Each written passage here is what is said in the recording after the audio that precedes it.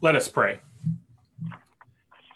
Gracious God, we give you thanks this day for the chance to come together and worship, to hear your word proclaimed, and to bring ourselves before you with expectant hearts, ready to learn, to grow, and to serve you more deeply. It's in your Son's name that we pray. Amen. I wonder if you have a favorite hymn. I know that for many people, there are lots of hymns that we don't like, but I wonder if you have a favorite one. Some of you have actually told me that you do, and you've told Stephanie and me sometimes after a Sunday service that we chose one of your favorites this week. If you've got a favorite hymn, I'd love to know it. And I'd even love to have you share those favorites with one another. And this is one of those times when the chat room can be a gift. I invite you to type in your favorite hymns. Even if you don't know the exact name, give it a shot. You can describe it a little bit. In fact, I was glancing over at the Facebook comments and saw that already our opening hymn was one of Loretta's favorites. So I know you all have favorites. It'll be fun to learn more about your favorite ones. If you're listening to the sermon later, by the way, you can send me a quick email or a text and let me know your favorite hymns. I guess my next question, though, would be, for you, what makes the hymn a favorite? I imagine that there are so many different reasons. For some of you, it might be that a particular hymn evokes good memories, memories of someone you love or of experiences that you cherish. For others, it might simply be aesthetic. You like the sound, the tune, or maybe the poetry of the words.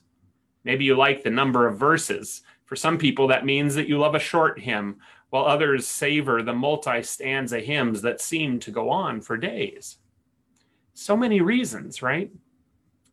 But really, I think there's something deeper about the wonder of hymns, a wonder that is somehow different and more timeless even than other forms of music. In fact, when I even say the word hymn, I wonder what it comes to in your mind, what that connotation is. And I actually think that I can probably guess what it is, okay? It's that connection. It's that connection to something more than just the words or just the tune.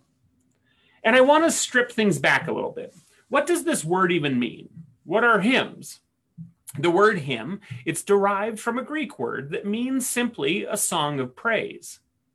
And this fascinates me because we have so many ways of praising God, and yet the use of song or the use of words, and particularly the use of shared song, hymns from any number of times and eras and generations, the use of song as a way to give us words to connect with others and to connect with God, words that give us a connection. There are few things, in fact, that are more unifying than coordinated and even somewhat uncoordinated unison singing of hymns. I chuckle sometimes when I'm sitting in the sanctuary and looking out, because I look out and there are some of you who never sing the hymns. I usually give a couple of those people a little knowing smile as I see them standing there without even a hymnal. And I have no clue whether they even notice me smiling at them, but I feel like sending a little message that I see them, I love them, and even if they're not participating in the grand unifying effort of congregational singing, they're still one of us. They're still in the fold. And I think that my subconscious gesture that I don't really even control, I think it's so important to me simply because this act of singing, the act of singing praise to God and the unifying act of it in particular, is so important to my understanding of faith and a faith community that I somehow want to bring them in with it.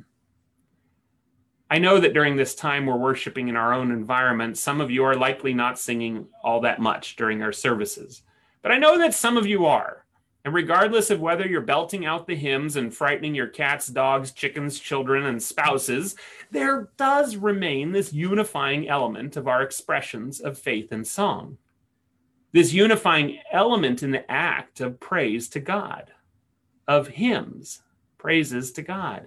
And as much as music is integral to hymns, especially hymns as we know them, the words of these sacred texts that in many cases have been passed down for centuries, it is these words in which we often find some of the most beautiful expressions of faith.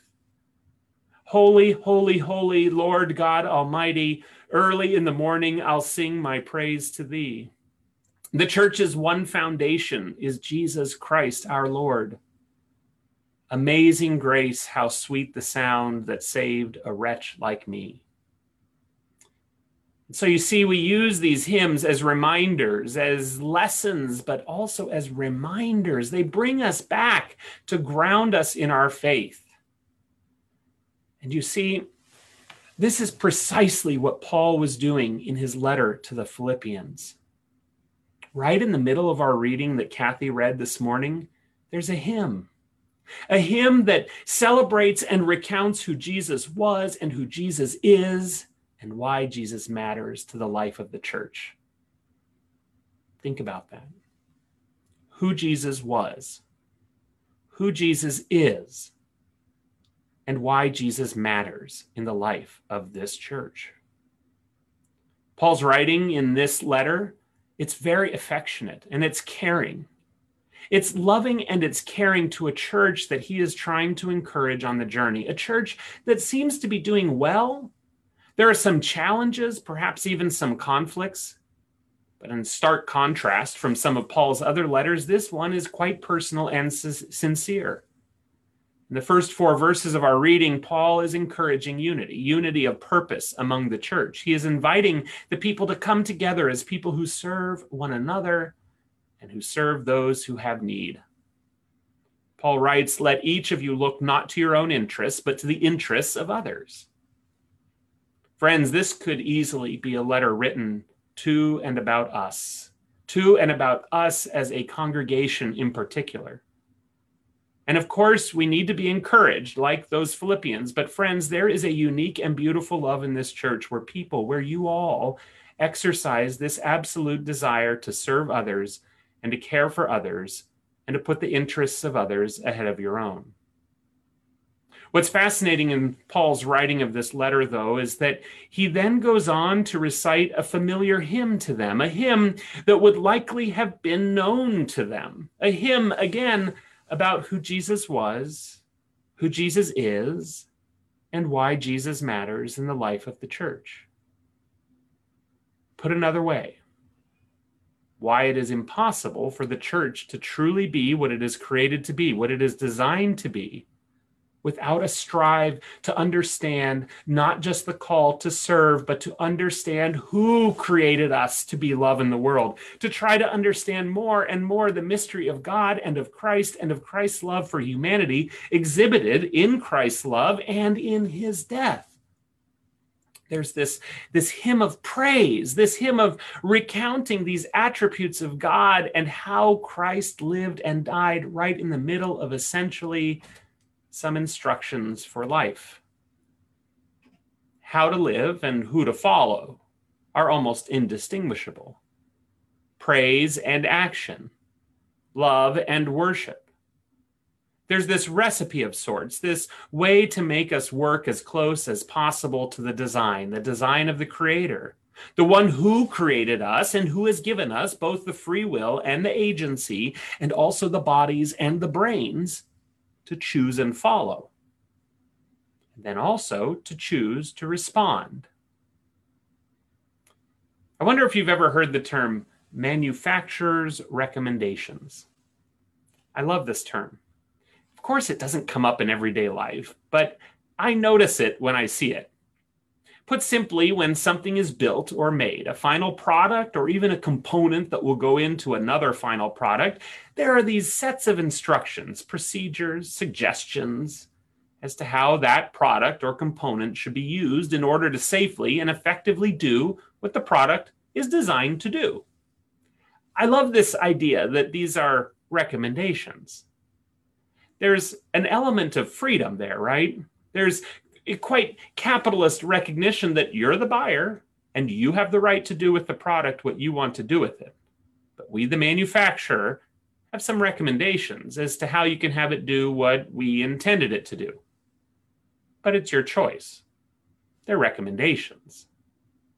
Now, The cruel reality is that very few people ever see these recommendations. They're written in small print and they're often buried, or they're ignored because there's an easier, cheaper, more efficient way to accomplish the same goals.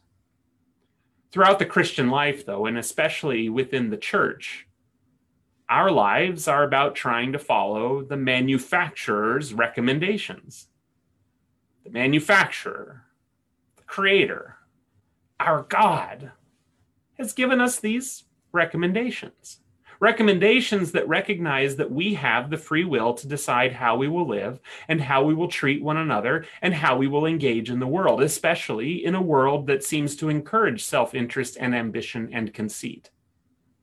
Our God has given us Savior's suggestions and almighty advice and Holy Spirit helps.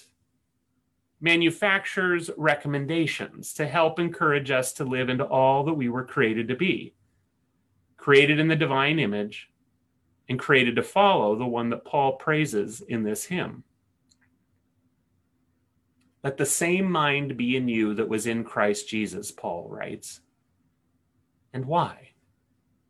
Remember that Paul's very life, his faith as someone who encountered Jesus on the road when he was as far away from living a life adhering to the manufacturer's recommendations as anyone could be. He was a prosecutor and a true enemy of God and God's people, and he encounters Christ and his life is transformed. And he wants others to experience this transformation. He wants you and me to experience this transformation in our lives, transformation that is found for Paul when he begins to know and follow Jesus. The name above all names, the Savior of humankind. And so, in the middle of these instructions, these recommendations of how to live, he repeats the hymn. The familiar words that draw the people back to God, back to Christ and the mystery of Christ, because Paul writes, it is when we are willing to approach Jesus, when we are willing to come to the feet of the one who loves us beyond our comprehension, it is then that we understand that it is God who is at work in us. It's God who's at work in us, enabling us to do God's will and to work for God's good pleasure. In the name of the Father, and of the Son, and of the Holy Spirit. Amen.